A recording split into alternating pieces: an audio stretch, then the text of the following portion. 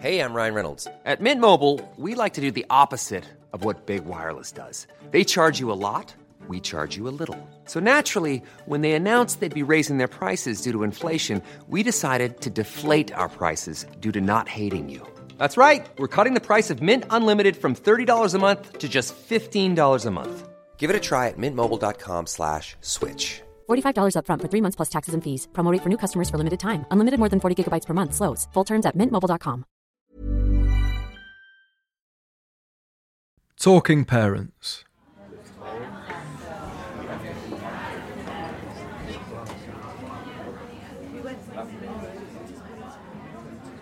Some of my most memorable memories have come from talking.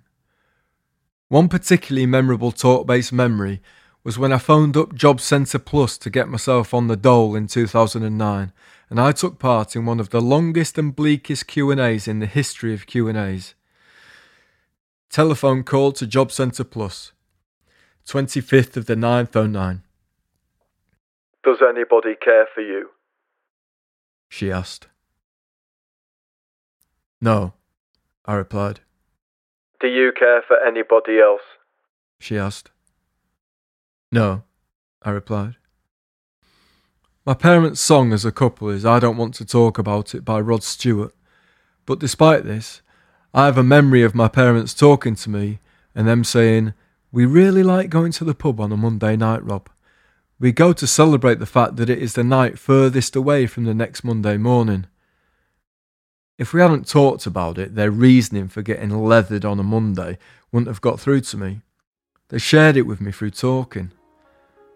My parents can't have always been so at ease when talking to each other, can they? I like to picture them on their first date, both getting ready in separate houses. My brilliant dad, probably talking to himself in the mirror. "Yeah, looking good tonight, Chris." How excited my dad must have been that night. I wonder if he knew. I wonder what they talked about on their first date.